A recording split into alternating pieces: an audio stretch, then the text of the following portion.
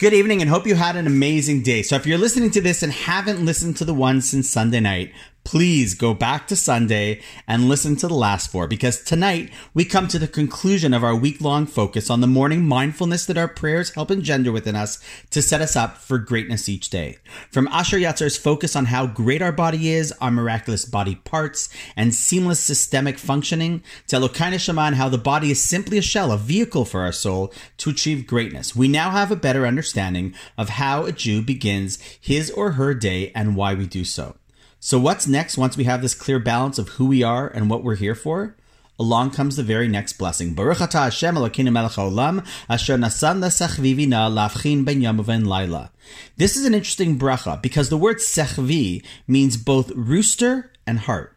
We thank Hashem for giving the rooster the wisdom to differentiate, to make distinctions between day and night. Why? Who cares what the rooster can do? Well, we do, of course, because just like a rooster can tell the difference between night and day even before it gets light out, so too we thank Hashem for giving us the ability to differentiate between darkness and light in a metaphorical sense, even when they appear very similar. As soon as we wake up, we remind ourselves, body, check. Soul, check. We then say, okay, what's my biggest superpower that God has given me? The power to differentiate between good and bad, right and wrong.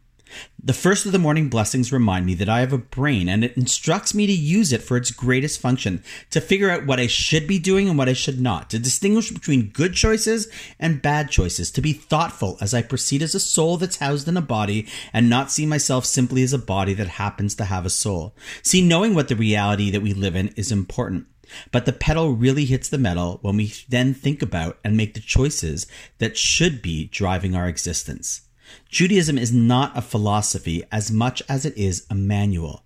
Sure, it delves into the questions of who we are and why we're here, but then it tells us that at the end of the day, talk is cheap and we're judged by our actions.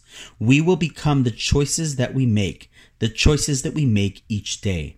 And with that thought, we end off an amazing mindful week. I have to say, these podcasts have improved my mindfulness in the past week, and I hope that if you've put some of what we've spoken about into practice, it has done the same for you as well. And on that note, wishing you a wonderful night, and I really look forward to seeing you tomorrow.